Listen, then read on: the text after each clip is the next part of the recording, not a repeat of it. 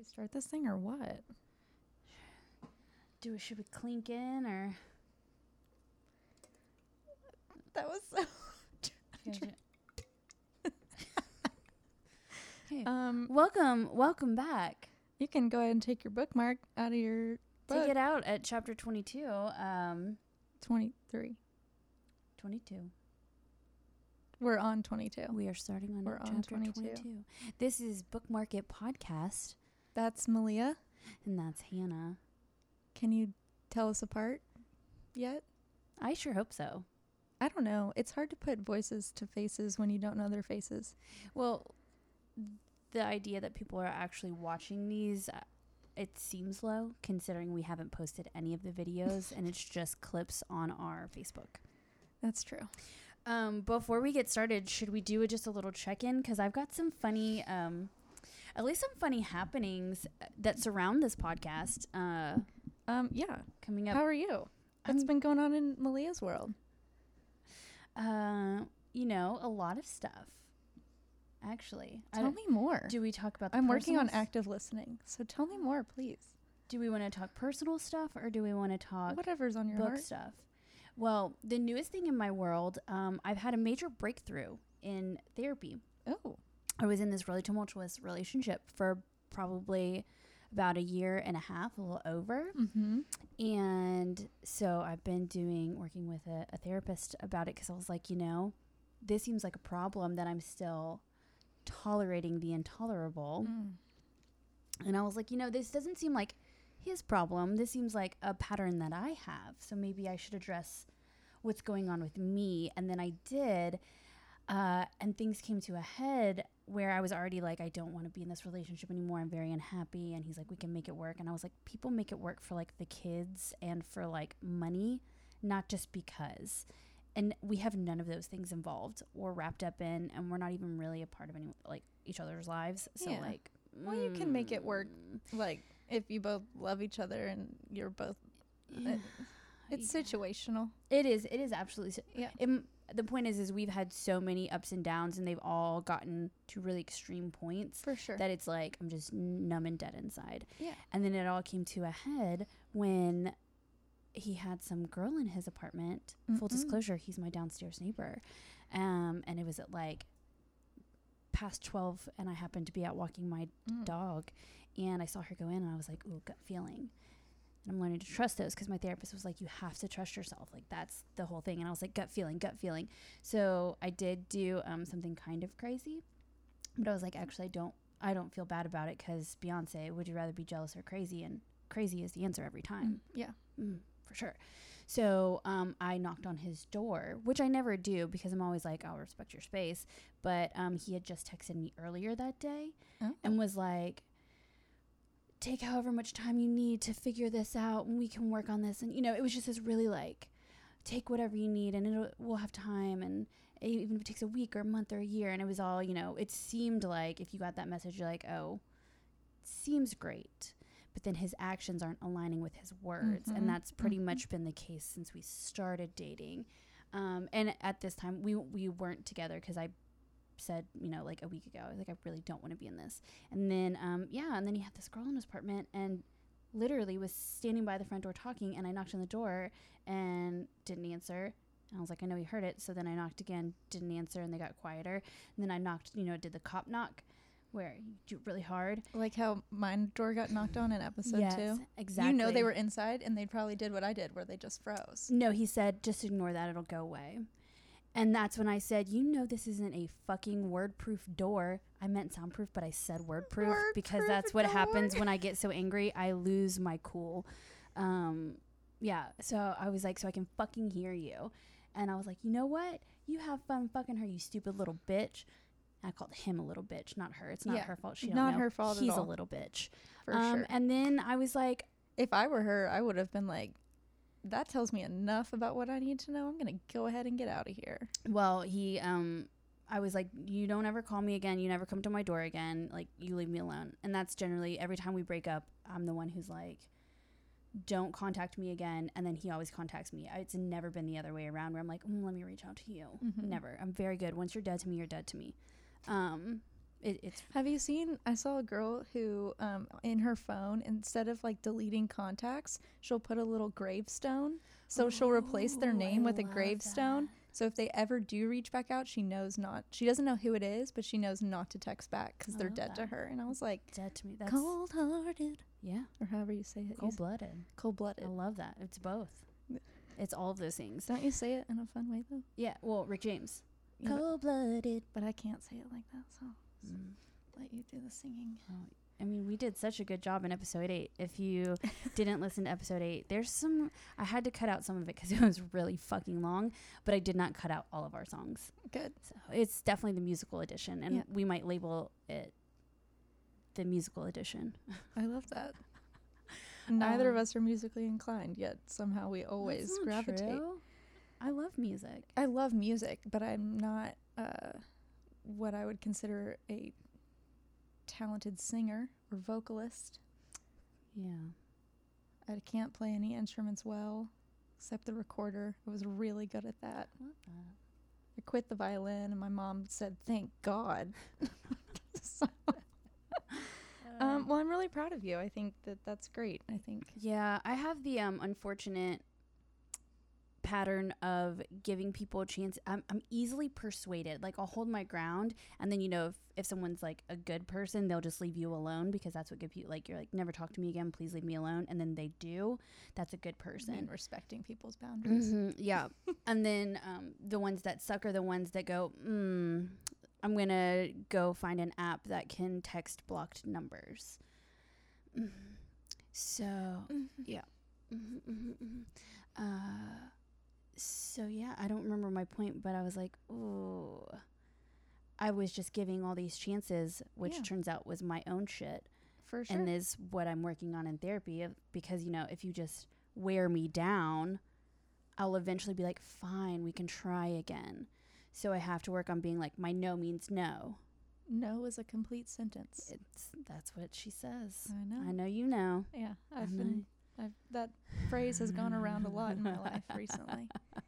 I can only imagine. So that's what's happening in personal life. What's happening in your personal life?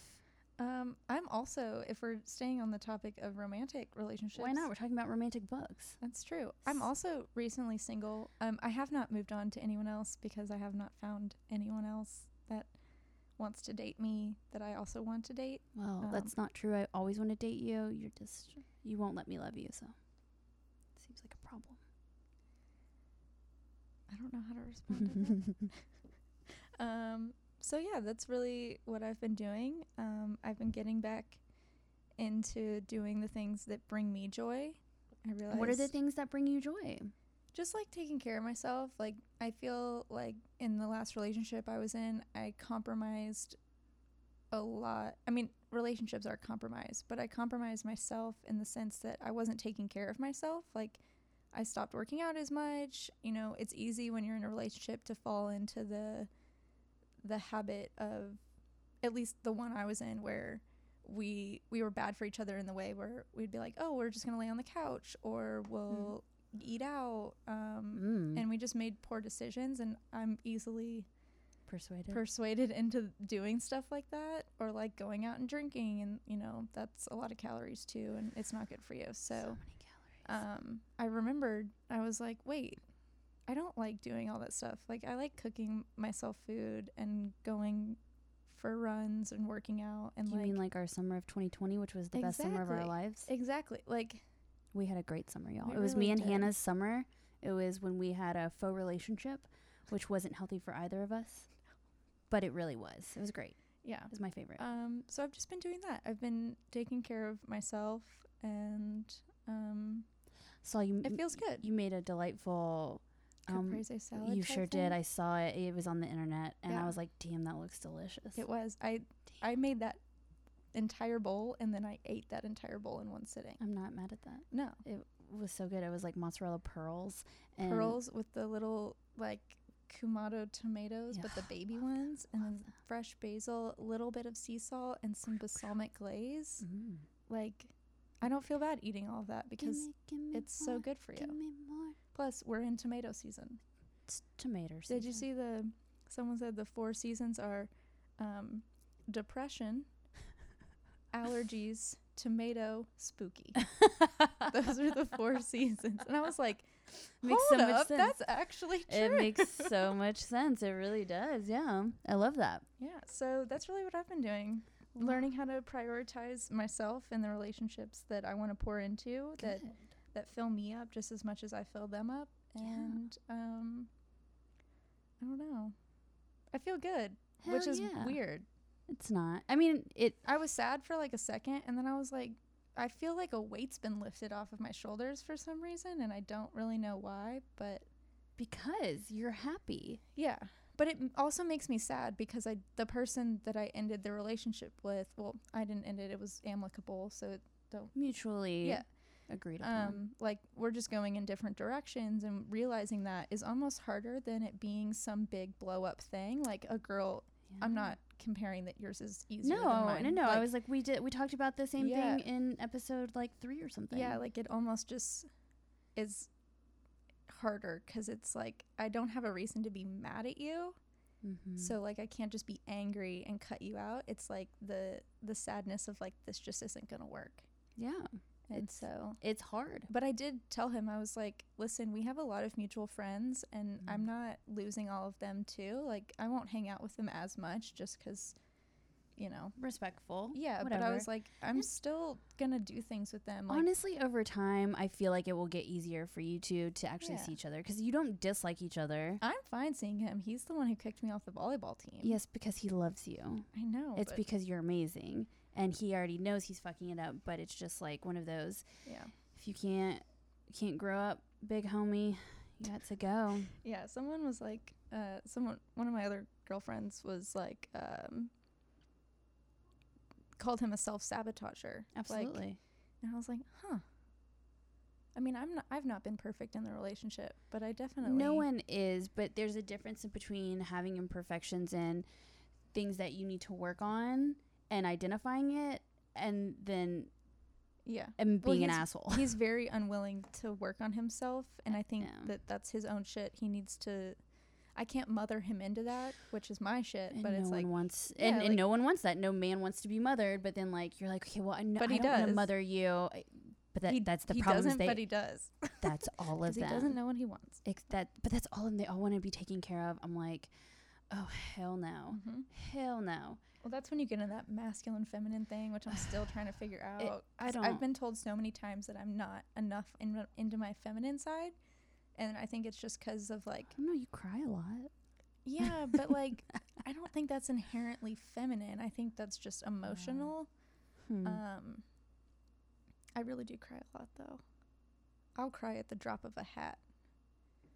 But, yeah, so that's really what I've been doing. Like, nothing too crazy. Just living life, enjoying summer.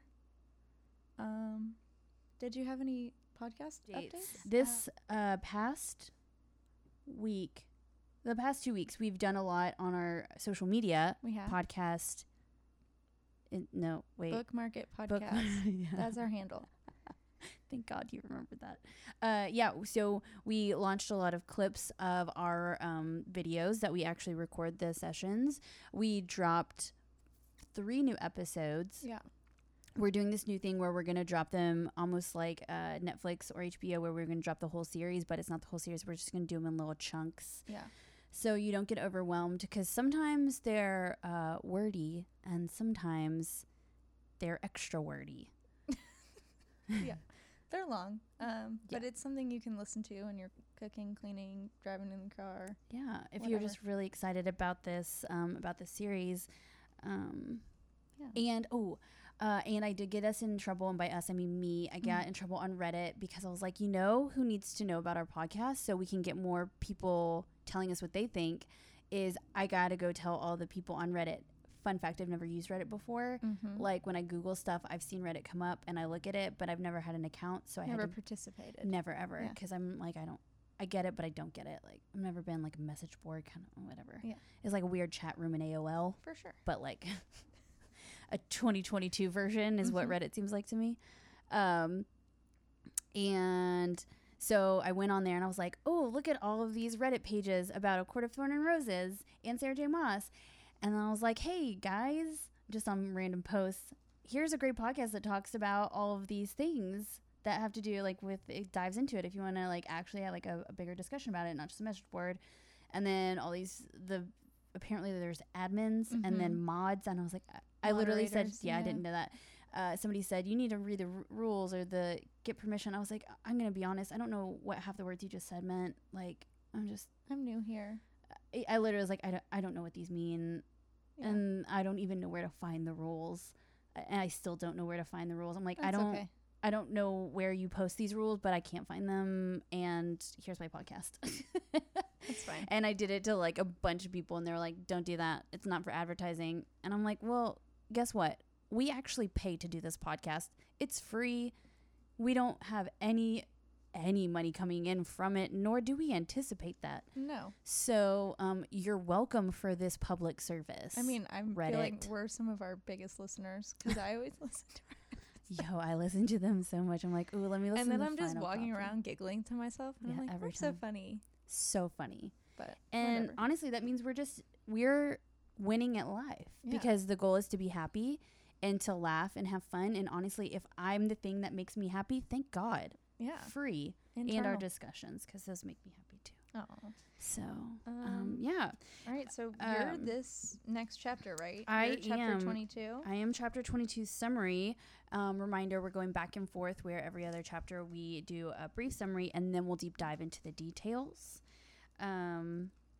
I like this format better. I do too. It feels like we have some structure, like we know what's going on. So please, Maleah, tell me what happened in chapter 22. All right. I haven't read the summary since I wrote it, and that was like a month ago. That's even more fun. It's like a surprise to both of us. It is. Let's see what happened in chapter 22.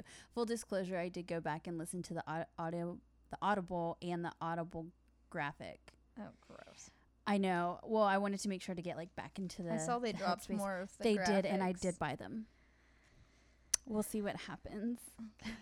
All right. Tell me. Chapter 22, our brief summary is Feyre and Tamlin and Lucien joke about Callan May and or Mai, unclear at this time. They joke about Callan Mai briefly. She wears a dress to dinner intentionally for the first time, where her and Tamlin have a very open, flirtatious situation. It deepens their flirting bond. They've been towing the line since then. She shows him her painting room finally, and they do seem to find deeper ways to connect emotionally through stories of their past and understand one another. I can't read my own writing, sorry. Tamlin tells her she can't do anything to help with the blight. It's his burden to bear. And then he asks her for a painting of the starlight pool in the glen. And that's my overview. That's a great job. I don't know. I feel like your hesitation didn't. I do have one clarification. Oh, yeah. About the painting. Yeah. This is minute detail. Oh, I think I got it wrong. Yeah. You're right. I did. Okay. I didn't want to say I know. You're right. wrong. No. It's he asked her for the. She tries to give him the one of Starlight, right. And then he takes the one from the forest. Yeah. He takes the forest one. Yeah. I don't know why I was focusing on the Starlight Glen. Yeah. You're right. No, I called this the chapter of first because there's a lot of first that happens. Feyre admits that she's happy for the first time. She sleeps peacefully for the first time in a long time, which I think is just an evolution of her character arc. Yeah. She wears a dress for the first time, and she shows her paintings for the first time. She does. So I just was like, this is the episode, the chapter of first, where I think we're starting to see, if you want to call it the Stockholm Syndrome fully set in, or you're starting to see her sort of accept this new position she's in life, and not just accept it, but like welcome it with open arms and be happy for the first time in a long time. Yeah. Did you have anything specific? I mean, I have a few talking points, but I do have a few talking points. I didn't have. I actually think I did have a lot on this one, but it's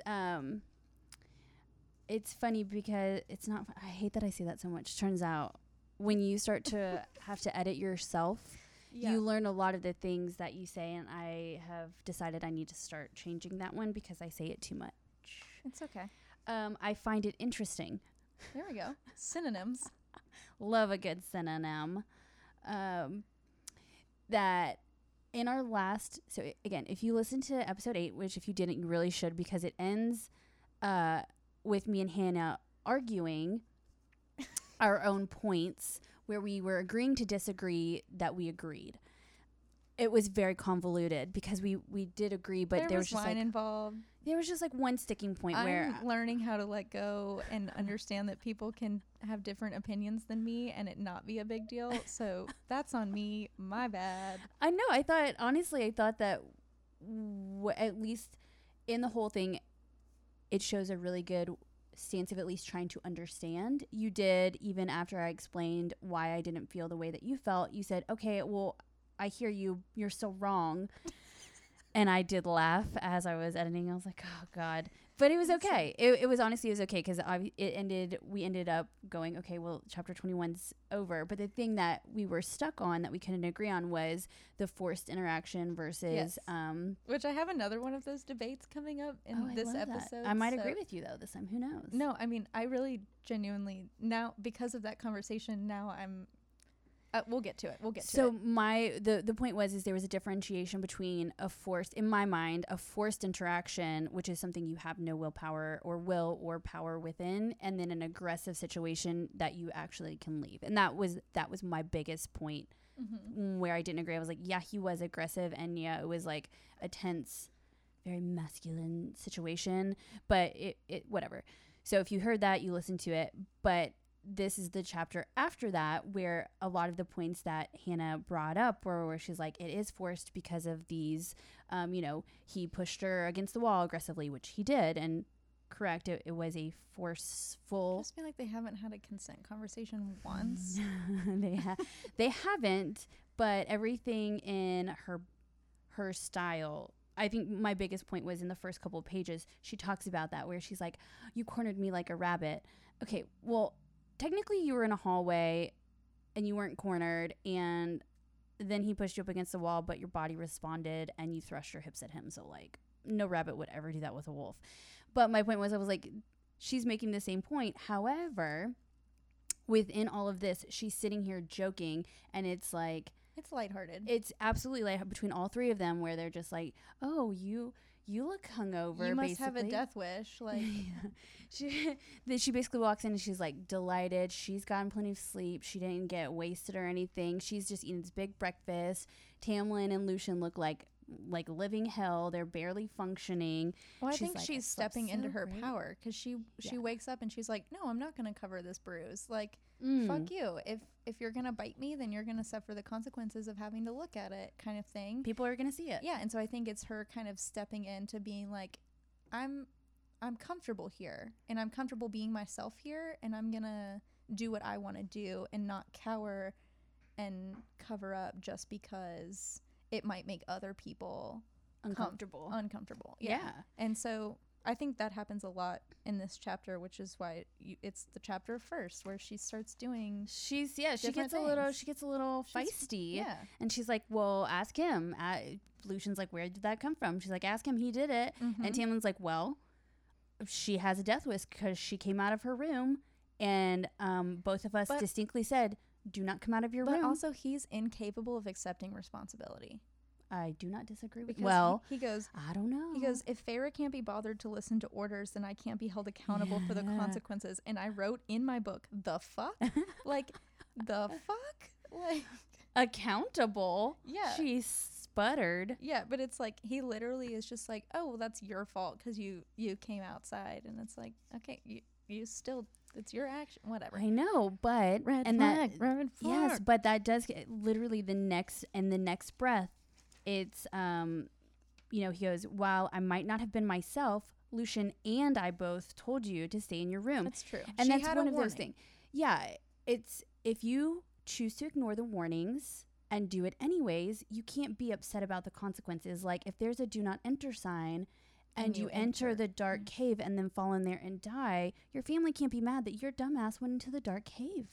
They both should be held accountable for their actions. And he does. He apologizes literally almost immediately later that night. At dinner. Yeah, he literally apologizes. So that is sort of accepting without accepting. It's like... Well, yeah, because, I mean, she storms out. It's that one of those... I would love to know what the... I swear to God, there has to be a term for it where you basically are mean, but you're not mean on purpose. And, like, you're just, like, joking, but you're still being a kind of a bitch. But passive-aggressive? Kind of, but it's more joking. Passive-aggressive. I don't know. I don't know. Passive?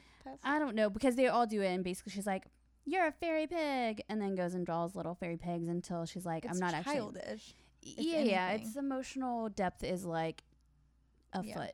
Also, I had just a small side note. Do you know this word? It's in this conversation we're talking about. It's saccharine? For the first time. Saccharin? Saccharin?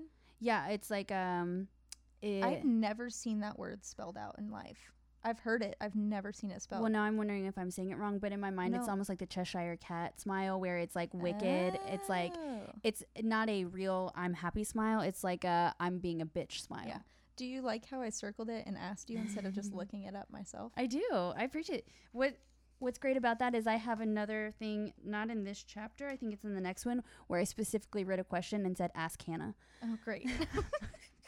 But continuing on in this chapter, she wears a dress to dinner the next day. That's a good pullback to, I want to say you said it in one of the first 3 or 4 episodes, where you're like, clothing and food are really big, like, focal points for her. Yeah. I mean, Sarah does a really great job in general focusing on some of those, like, details, but clothing is a really big one. It comes up so much in this book and especially the next. Oh my gosh, it does. And it is because, you know, this is the first time she's choosing to wear a dress, and she asked for this. Yeah. And it's a spring court inspired outfit, which is really important to note. So it's like, are you noting something? Yes, I am. I sure am. No, I completely agree. The dress thing, I also think it goes along with her accepting her role, like, and her new position and her new stance and, like, where she is in life. Because she slept peacefully. She's realizing that she's smiling and she's happy more. And so she chooses to wear the dress, and in this interaction, like, she comes downstairs, and this is when, like, obviously there's been tension built between Feyre and Tamlin. Oh yeah. But this is where he sort of fixes what he did in the beginning, where he said, "Oh, you look clean," when she came down the very first time, and instead he actually compliments her and says, "You look beautiful." And I was like, wow, that's better than just saying she looks clean. Like, yeah, it's kind of like he's got his groove back and he's, like, learning how to flirt again.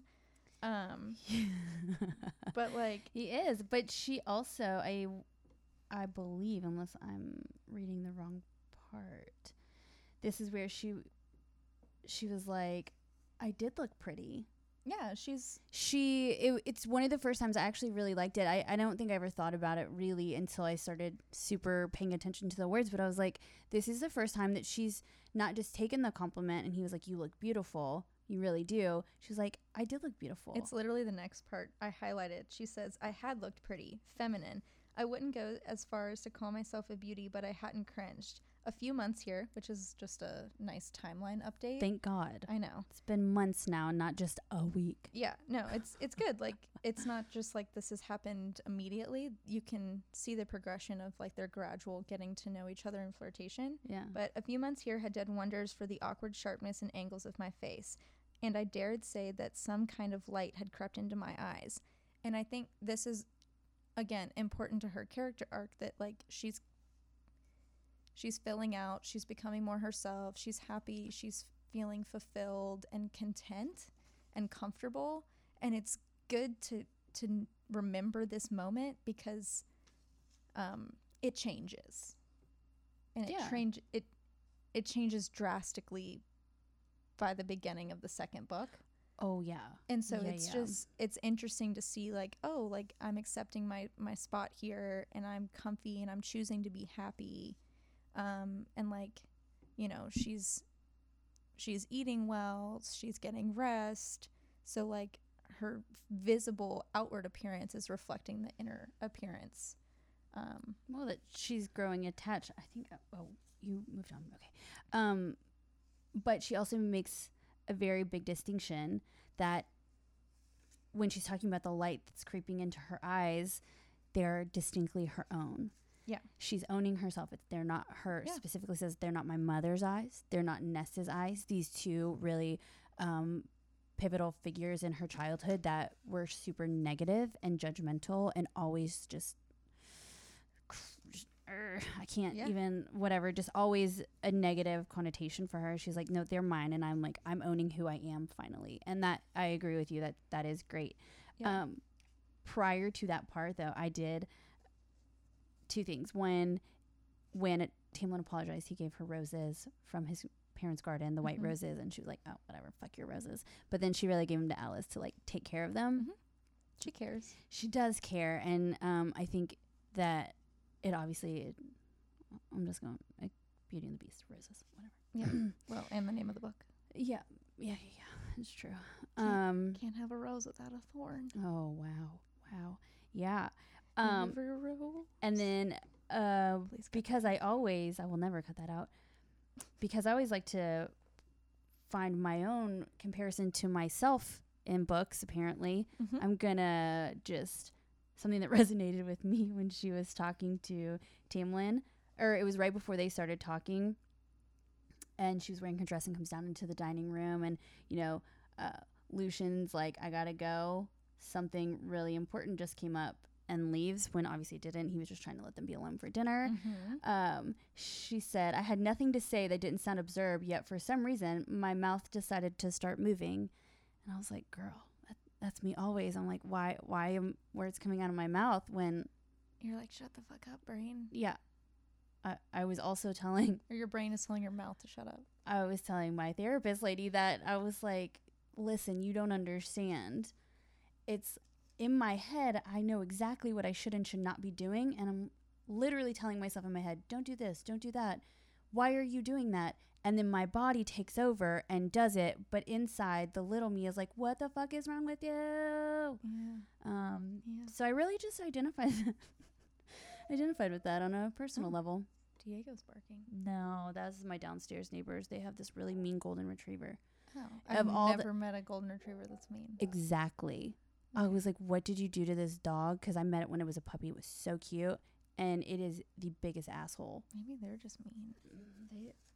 I don't know. Sophie, you're barking. Yeah, that's my downstairs neighbor. Sorry. No worries. Yeah. And then it's cute. She's like, hey, want to go see my paintings? Like, oh wait, before we get that far, I have one other question. It was a question for you because he makes this comment where she's like, you're really far away from me. You're so far away. And they're in this big, long, what I assume is like a long dining table. And he uses his magic to make the quarters of the table vanish, leaving Tamlin not 2 feet away from him. And then, you know, she could smell the magic, whatever. But she asks, how did you do that? Where did it go? And he says, between. Think of it as a broom closet tucked between pockets of the world. And then that's when I obviously started to go, okay, I have so many questions just for magic lovers or something. Do you think that it can come back from the closet? Yeah, you just take it back out. Or does it just stay in this image? Is it like the room of requirements where the things just go there? I mean, it's not like the room of requirement. I think it's just basically like he's taking the table and folding it and making it smaller. Yeah, and then if he wants to make it bigger, he just undoes that. But what if does it stay small forever or does it eventually undo? I think it stays small until he decides it doesn't want to be small anymore. It just makes me question like the permanent nature of magic or the not permanent nature of magic. Magic can be undone. I don't know. see. It got too deep. I'll stop Depends thinking about it. on the complexity of the magic, on how easy or uneasy it is to undo. It's got levels. Okay. I feel like this is very simple, basic magic. Yeah. Well, it made him sweaty because, you know, the plight has lessened his ability. Yeah, he doesn't have as much magic. Power, so it's harder to do the simple things that were once easy. Yeah, which is why I liked her response was basically she's like, you know, you could have just gotten up and sat closer to me. Like, you didn't have to fold the table away. Well, that's like the human in her, right? Where she's like, you didn't have to make it so complicated. But in his world, that's not complicated. That's something he could literally do at the drop of a hat. Yeah. Well, that leads into him complimenting. He's like, and what? Miss a chance to show off to a beautiful woman? Yeah. Never. Whatever. He knows he got it like that. He got that magic like that. All right. Well, that was, those are my questions. Well, I hope I answered it. I just did it to the best of my ability. I don't know if it's right. I'm accepting it as truth. So there we are. But I like the rest of this. They go to her painting room, which she's never let anybody in. And she's like, I want to give you a painting, like to say thank you for all that you've done for me. Before she goes in that room,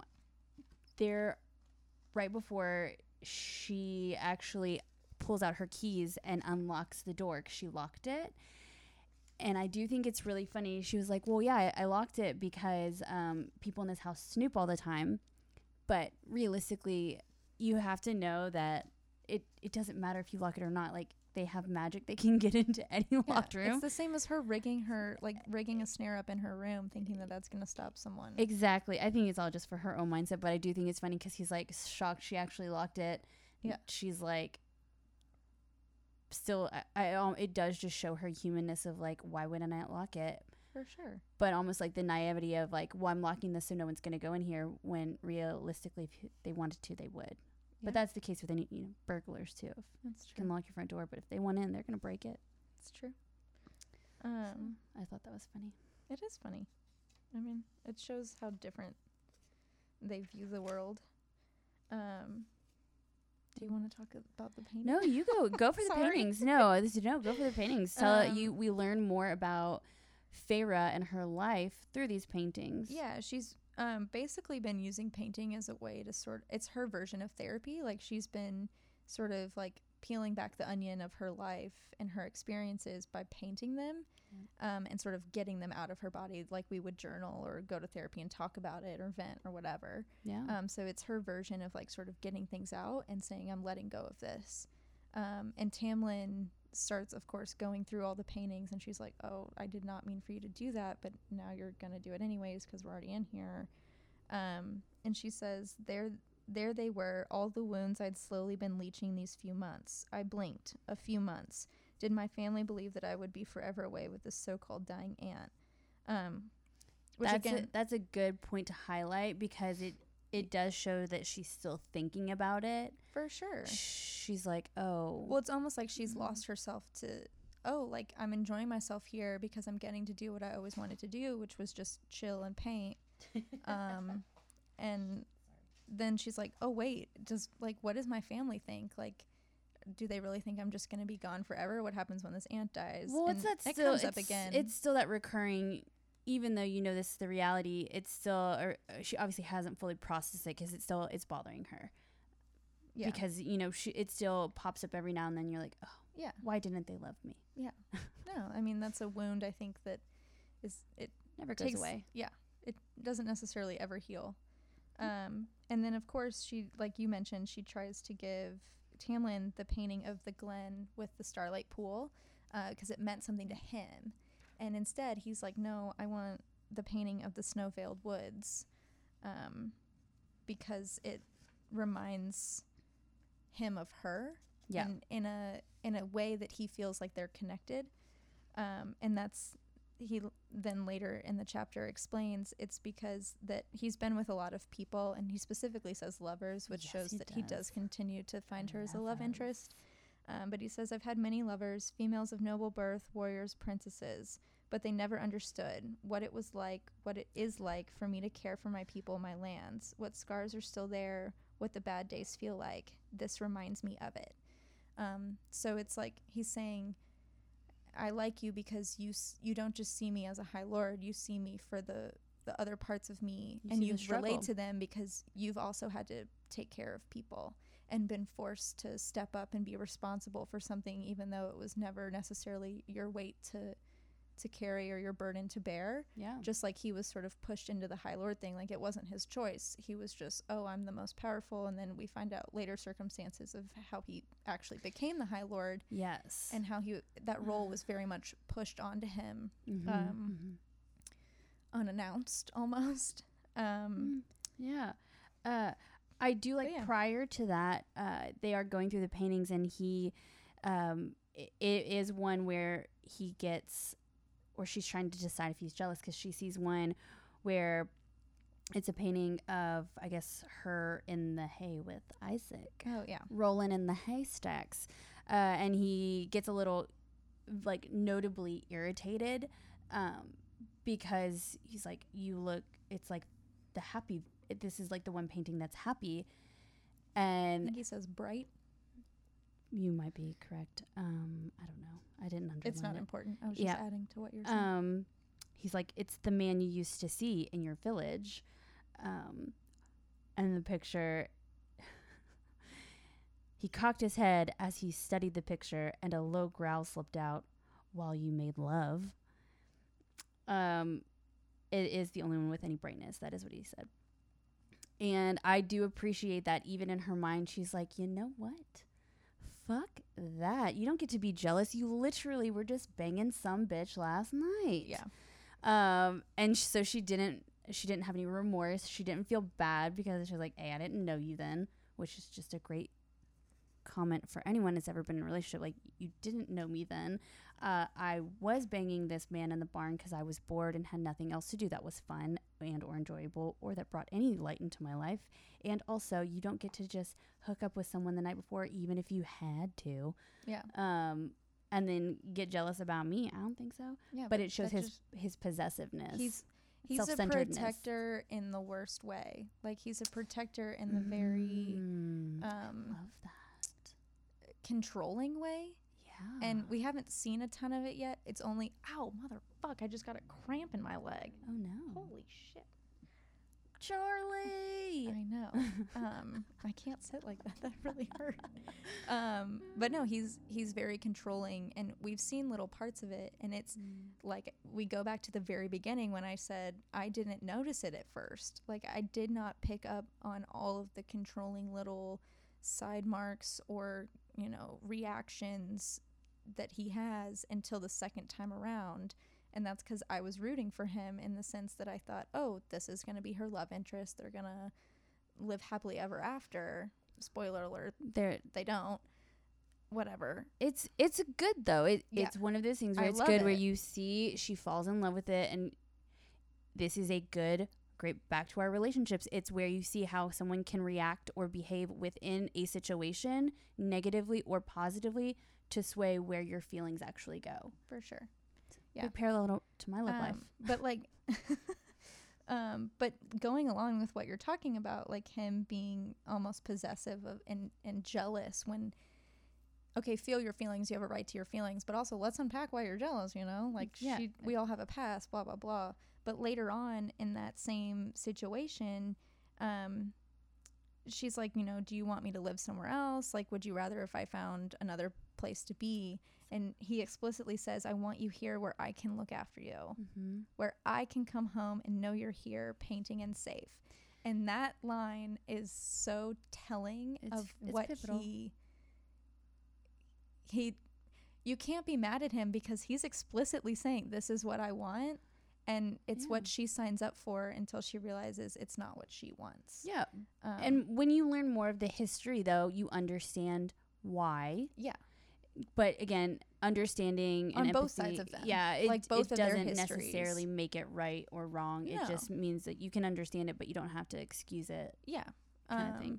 And I highlighted it because it's like one of those sentences that again I just passed over the first time, but rereading it for like the third time now, it's like, oh, that. He's not lying. That's what he wants. Yeah. He's a protector in the worst sense. But yeah, that's really all I had for this chapter. Well, he did actually say in here he thought about sending her away at first. Yeah. And part of him still thinks that he should have found somewhere else for her to live. And maybe it was selfish that he didn't. It definitely is. Wink, wink. Yeah.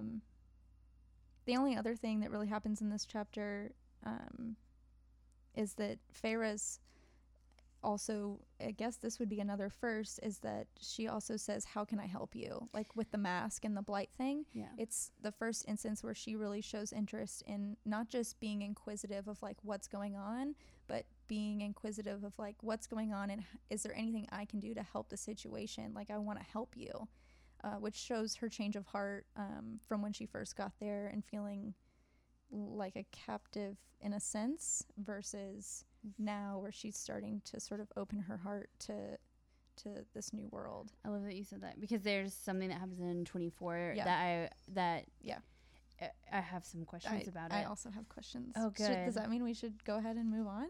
I do. I think that's a good it's a good note, you know. Human wishes to help a fairy. That's a big deal. It's definitely goes back to the very beginning when she was like, why would I care? Fairies, why do I care if I kill this wolf and it happens to be a fairy? Like fairies don't give a fuck about us anyways. So took 200 pages, but she finally found some compassion. She's coming around. Yeah. And it still begs the question, is it Stockholm Syndrome? I'm going to have to... But I think we can talk about it in 24 because she makes a comment where it really makes me go, damn. Oh my God.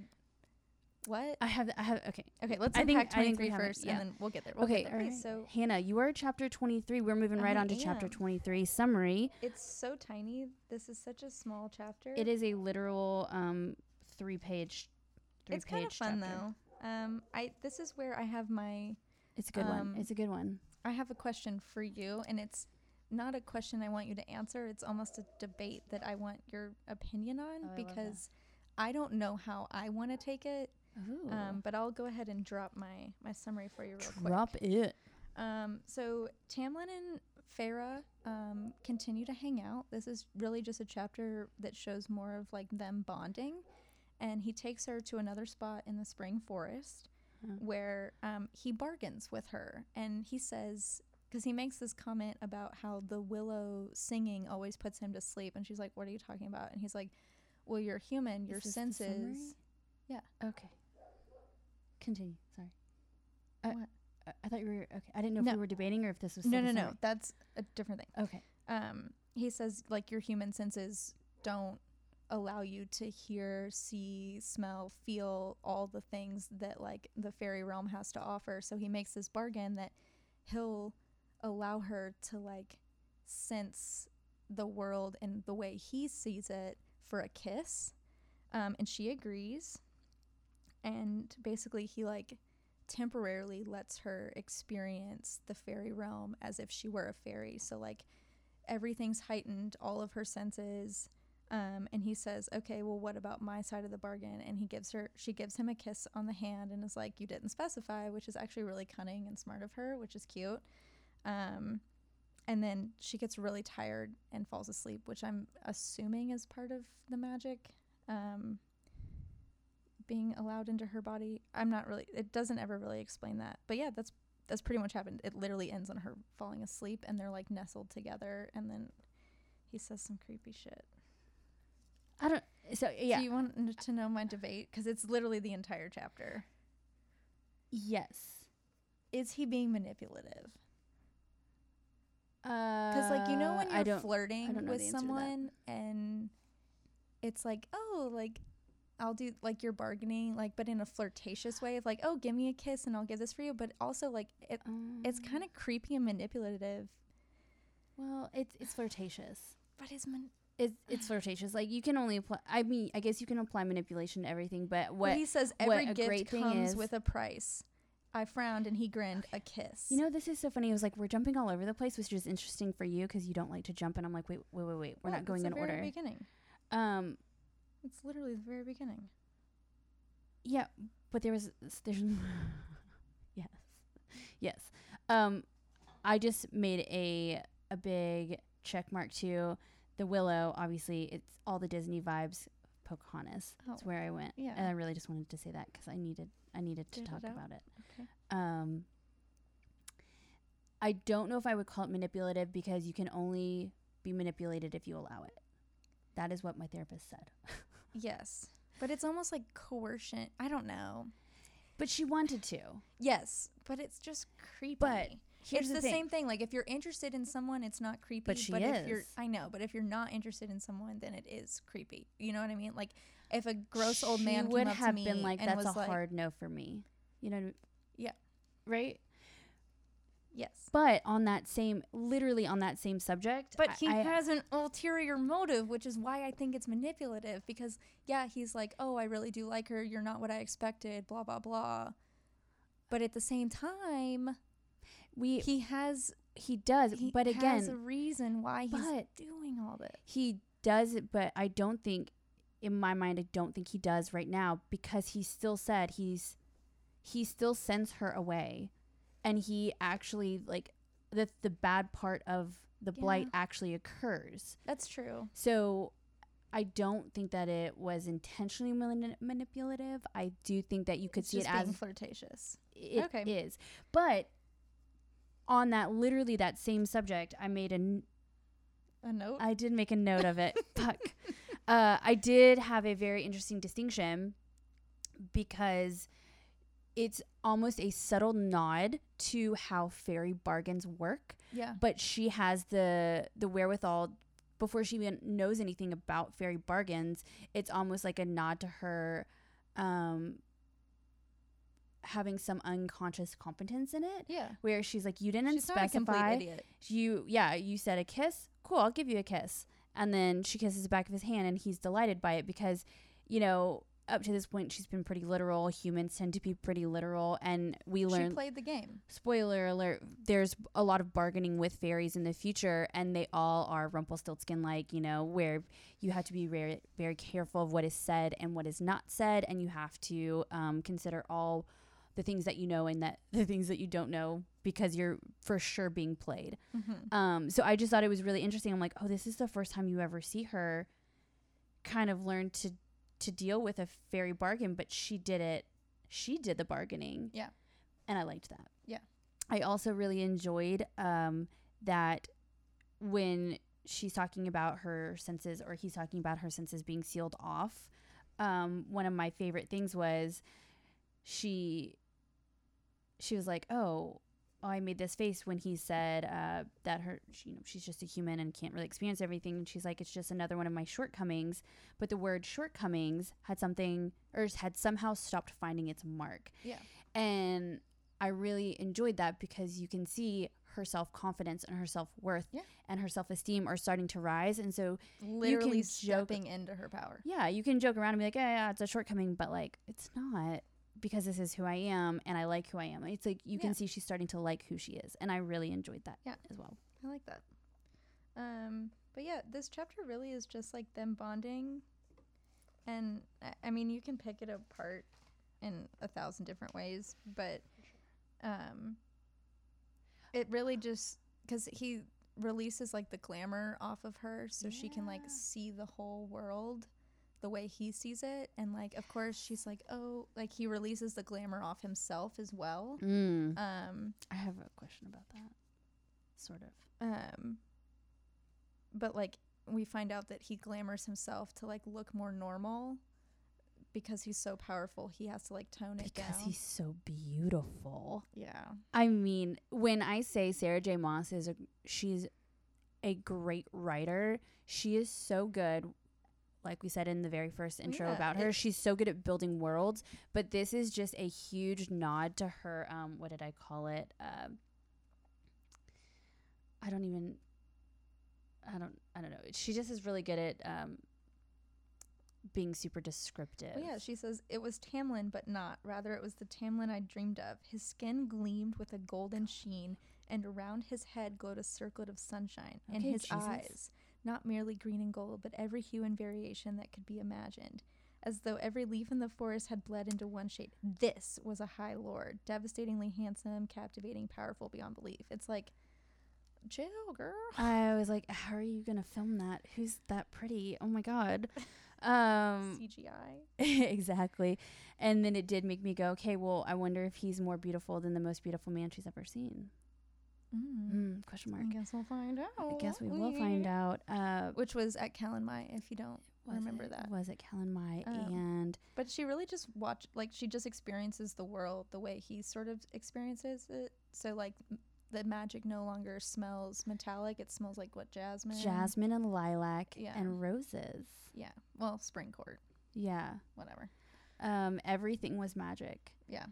And I do wonder why she's like overtaken by, her senses are just incredibly overtaken by everything around her, and she's focused on how hot Tamlin is. And then she tries to pull his mask off. I know. Twice. I know. And I asked myself that question, why is she doing that? Like it seemed unnecessary in the moment. I almost feel like she's letting, because Tamlin like allowed this magic, because I'm imagining like the magic has to sort of enter her body, right? And that's why it's taking a toll on her body, because she like immediately gets drowsy. But and it doesn't like, go away. And spoiler alert for the next chapter, it doesn't go away. That's he because reglamours himself, but not everything else. Yes. So he pulls, I have a theory about that. Okay. It's more or less that... Wait, are we cutting this or not? No, we don't have to. Well, okay. You can decide. I don't care. Possibly we could cut this or not. Yeah. You'll find out. Well, no, I just think, like, he allows her to experience the world the way he experiences it. But then in the next chapter, the reason the glamour stays off of everyone else is because now that she's witnessed it, he pulls the glamour from everyone else back. So... Yeah. It's not like the magic is still in her body, and she's not still experiencing the world the way he does, where she can hear the trees singing and everything smells delicious. It's more or less he just other people. Okay, yeah. I get that. He stops glamoring the world around her. Got it. But I think she really tries to pull the mask off. She's almost like drunk on magic. That's what I'm kind of like. Oh, okay. Because she does ask like, why am I so shallow? And I'm like, girl, why? Like, that's why I feel like that's what made him put the glamour back on, because he's insecure about the mask.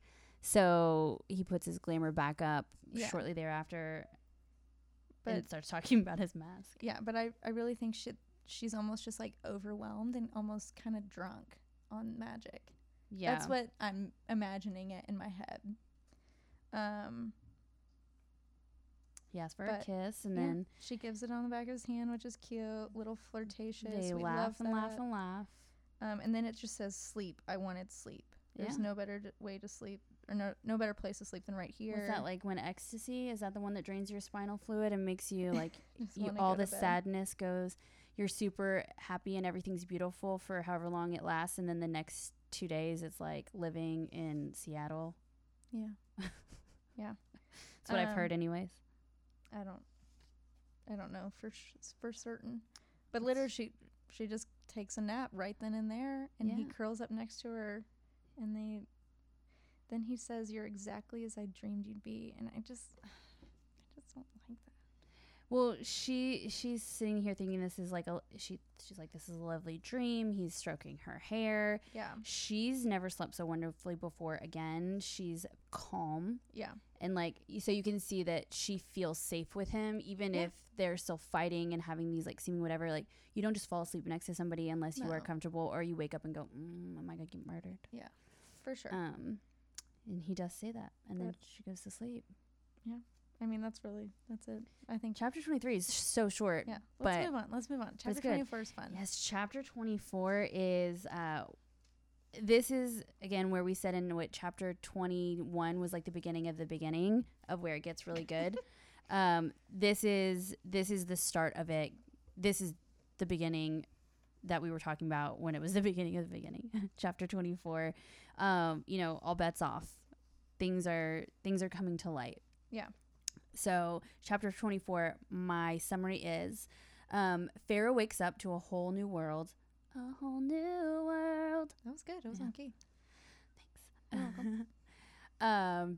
I don't really know if it was on key. I don't know keys. I don't think it was, and then I made it sound nasally. It's fine. So she wakes up to this whole new world. Honestly, she doesn't initially recognize the people around her. She's asking where Alice is, talking to this person. She doesn't realize, turns out it is Alice, and she doesn't look the same, and she's like, the fuck? She has what, tree? Sorry. She does. She has tree bark skin. But she sees all these fairies outside of her window, and she's like, there's just a lot of fairies here. She learns about the glamour that had been in place over the whole court. Turns out there were a ton of fairies all around, and she just could never see them. We learn it only applies to the fairies in Tamlin's court. So the other ones that she'd encountered had been not from the spring court. It's all a real mind freak for her. Yeah. Criss Angel. And rightfully so. For sure. I literally said understandably. We learn the blight is growing stronger, and we also get an introduction to the night court with their insignia of a mountain and 3 stars and their seemingly vicious ways and how they seem to delight in murder and torture and just actively and openly showing their cruelty. And Tamlin and Lucien have this conversation about the border's magic slipping and the blight obviously spreading and becoming more intense currently, and that can make them potentially vulnerable to an attack from another court, in which they call fairy politics. Turns out this situation tends to be more political than it is about the blight itself, and it sets the stage for how dark and angry and just doomy the night court is. And we learned a little more about the night court High Lord and those bros. Yeah. So that's my summary. That's great. You did a great job. Ah. That was pretty much everything I wrote down. Oh, heck yeah. Nailed it. We're so good. Where would you like to start on this one? You, at the beginning? You kick it off right at the beginning, because that's where there's a lot of fun stuff right at the beginning, where she learns about what these people look like. Yeah. So like you mentioned, she wakes up and the glamour's gone from the world around her, so she can like see all these people, and she's like, what the fuck? And I didn't have a lot to say about this. I just think it's just interesting because I can imagine how like off-putting that would be.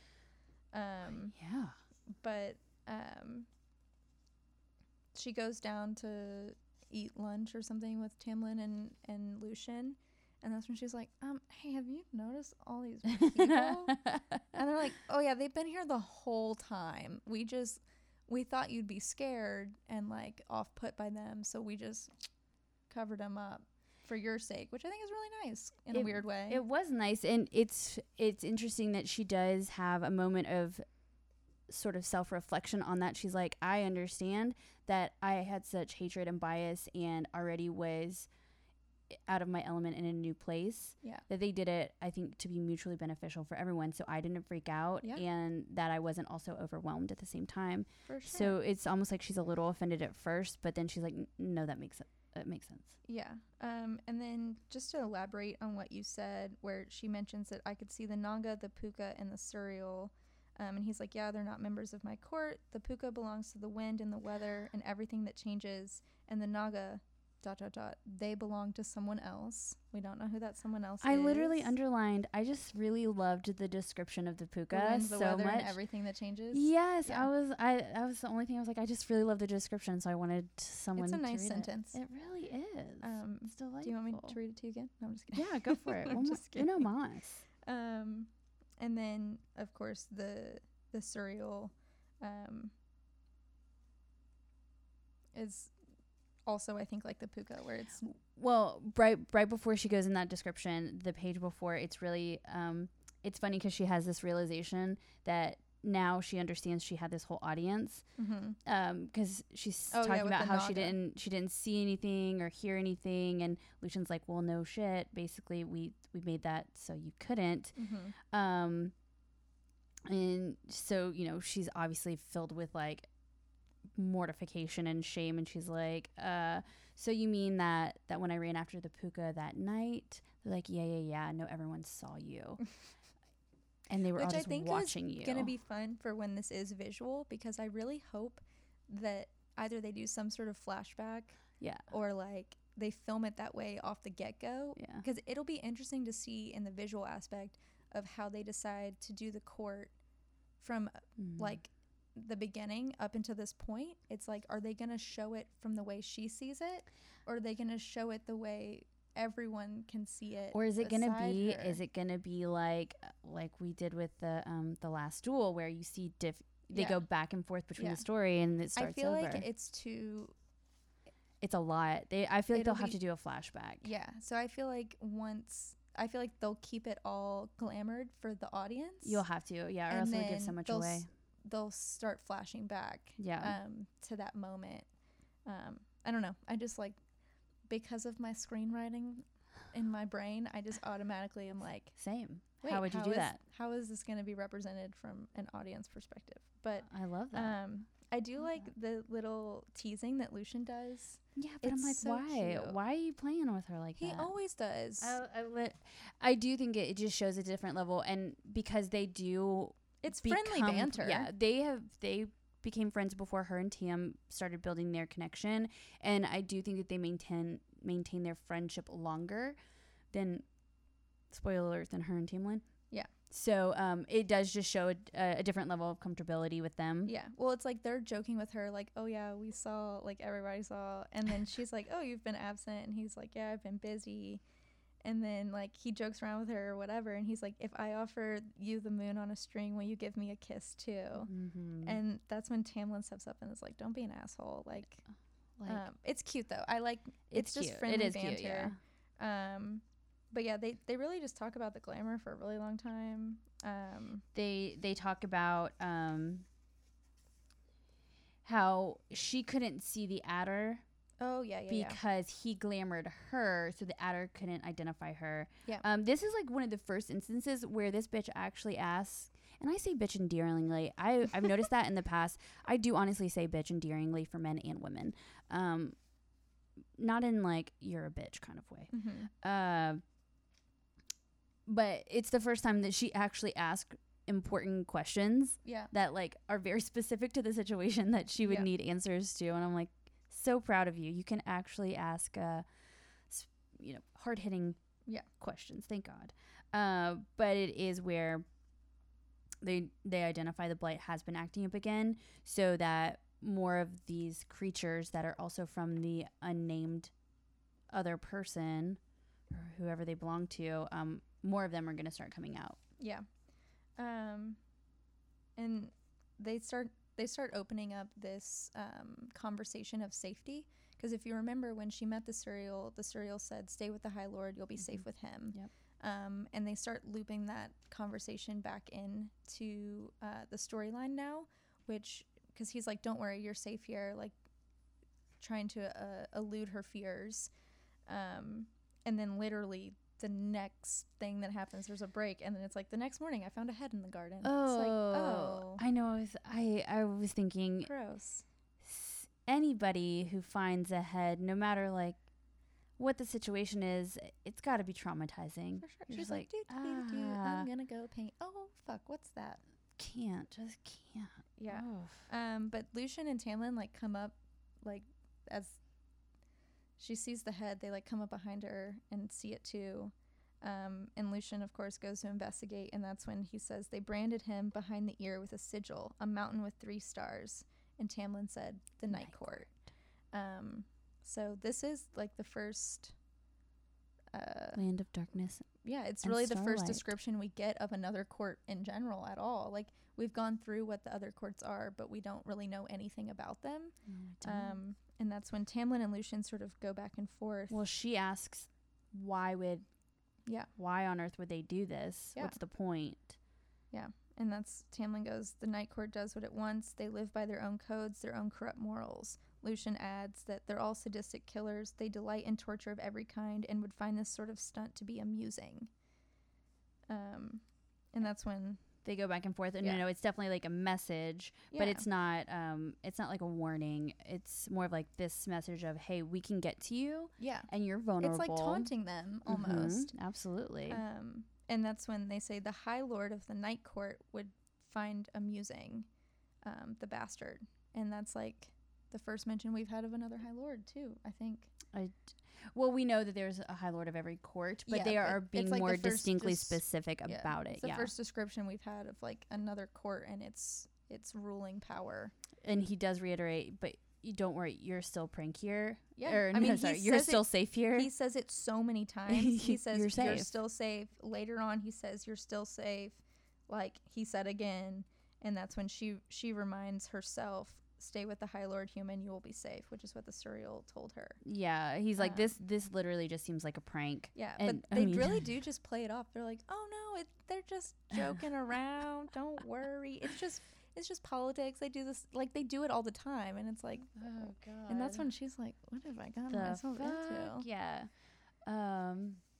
But then it's sort of, the conversation takes a weird turn, and I don't really understand why we go here, because she's... where are you going? Which part? The slavery part.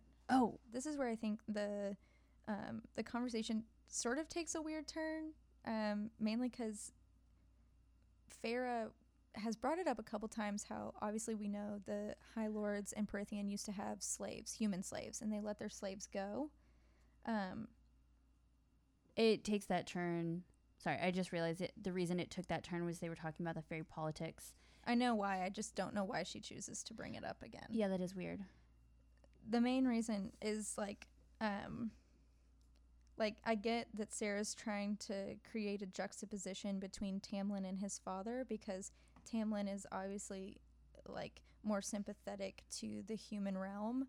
Yeah. And so I think she's creating that distinction. It's just kind of weird how she does it, where it's like, she's having Farah bring it up of like, and Farah's obviously cares about the human world because she's a human. Yes. So I guess it's in that way, but she's like, oh, their idea of jokes must have been horrible when we were enslaved to you all. And it just seems sort of out of left field, that comment. Like, I get they're talking about the, like, how different the politics are between the fairy realms versus like the human realm politics. But at the same time, it's like, why are you going to bring up the slavery right now? Like, humans had nothing to do with the conversation at hand. The fairy politics and the differentiations between the courts and their borders.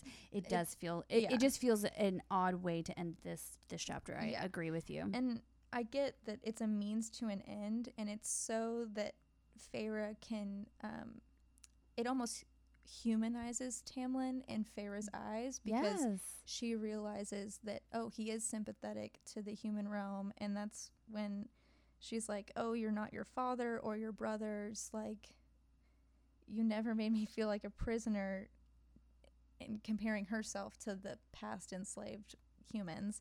You never made me feel like a prisoner, never made me feel little more than chattel. And Stockholm Syndrome, I can't let it go. It's like, well, you were a prisoner. You literally are a prisoner. You're not choosing to be there. Like, later on, you choose to be there. We talked about it, where she did choose it technically, but it was still like the choice wasn't a good one. It was death or go with him. Yeah, and that's so a shitty choice. Yeah, it wasn't like I want to be here. Yeah, like, she's not... She learned to live with it. Yeah, and so I think, like, she's made the best of her circumstances so far, and she's found peace and happiness in what she's been given, and she's grateful for all that. But at the same time, it's like, girl, you are a prisoner. Like, you're being treated well, and you may not feel like a prisoner, but you cannot leave. Like, he's made so many comments about how if you leave, you're going to die. And how your family, like, threatened you that your family won't be taken care of anymore. So it's like, she is completely entranced by him. She is. It's her I get it. It's the point for of him. the story. Yeah, all up until this point, this is a pretty good catalyst, sort of right here, where you see all of the buildup, or the slow buildup, compounding. Oh yeah, where she's becoming so engrossed with him. But I did have the exact same question. I'm like, I was wondering, she wasn't technically a slave and she wasn't kidnapped, but just because you don't feel like a prisoner, does that mean that you are one or not? Yeah. And it was just a question. So I love that you asked the same question and the same way, because it did. Well, I feel more on Tamlin's side, I've just been more playing the more positive side of the fence. Yeah.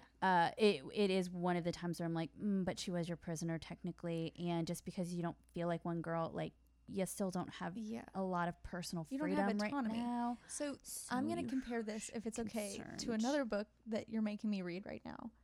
Oh my God, yes, please. Can I bring it up? I hope to God we do, because we talk about sex a lot. Don't worry, this book gets sexy as hell. So I'm going to compare this situation to, I'm not done with this book, so it won't be any spoilers, but it's a very less complex, and it's called Den of Vipers. It is not complex even a little bit. No, there's literally not a storyline. It's just a smut book. There is a very, very, very small storyline that is like if someone's reading that for the storyline, they have issues. Yeah, well, I like a good plot. Okay. Either way, it reminded me, because I'm only like halfway through that book. It is just truly, when we say it's smut, but I mean, like, it is straight up softcore. Yeah, it's an easy read. It's a fun little summertime. It's not little. there's a lot of pages. Oh yeah, that thing is thick, but it's easy to read. Like, it's not some complex themes and whatever. I digress. You can digest it all.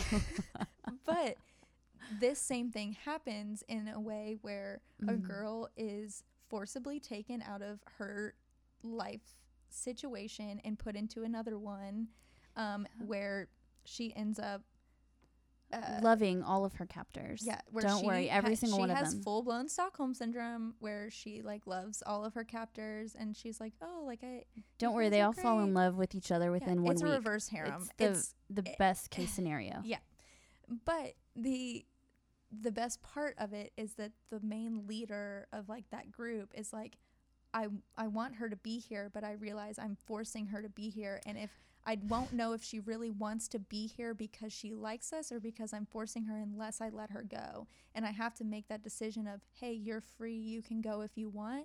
And it's like that whole thing of like, if I release it and it comes back to me, it's meant for me, Christina, kind of thing. If you love something, let it go. Whatever. And like that does happen in this book, but in a different way. But I just thought, when rereading this, of course, I'm comparing it to what I'm reading now, and I'm like, oh shit, like it happens here too, where it's like, absolutely does. Yeah, but like kidnap her ass. It's amazing. Den of Vipers, read it. Yeah. That's a plug. But in Den of Vipers, she's like, no, I am a prisoner. Like, she completely understands it, even though she does fall in love with them. And she does ask herself the same question: would I still care about them if I wasn't here? Yeah, would I still care about them? That writer is actually really good at addressing some of those really hard topics that people do sexualize. She's very interesting as a writer. Yeah. It's just a side note. I don't think we'll ever discuss those books on this pod. We can bring it not up in depth. Let me rephrase that. We will never go in depth on those books, but we will break them up. Yeah, but I just thought it was interesting because I was like, oh, like Farah is completely oblivious to. She's written it off. She doesn't care. Yeah. But don't worry, y'all. Spoiler alert. She does learn and does care, and she does come to her senses eventually. And she does get to leave. She does. And she does come back.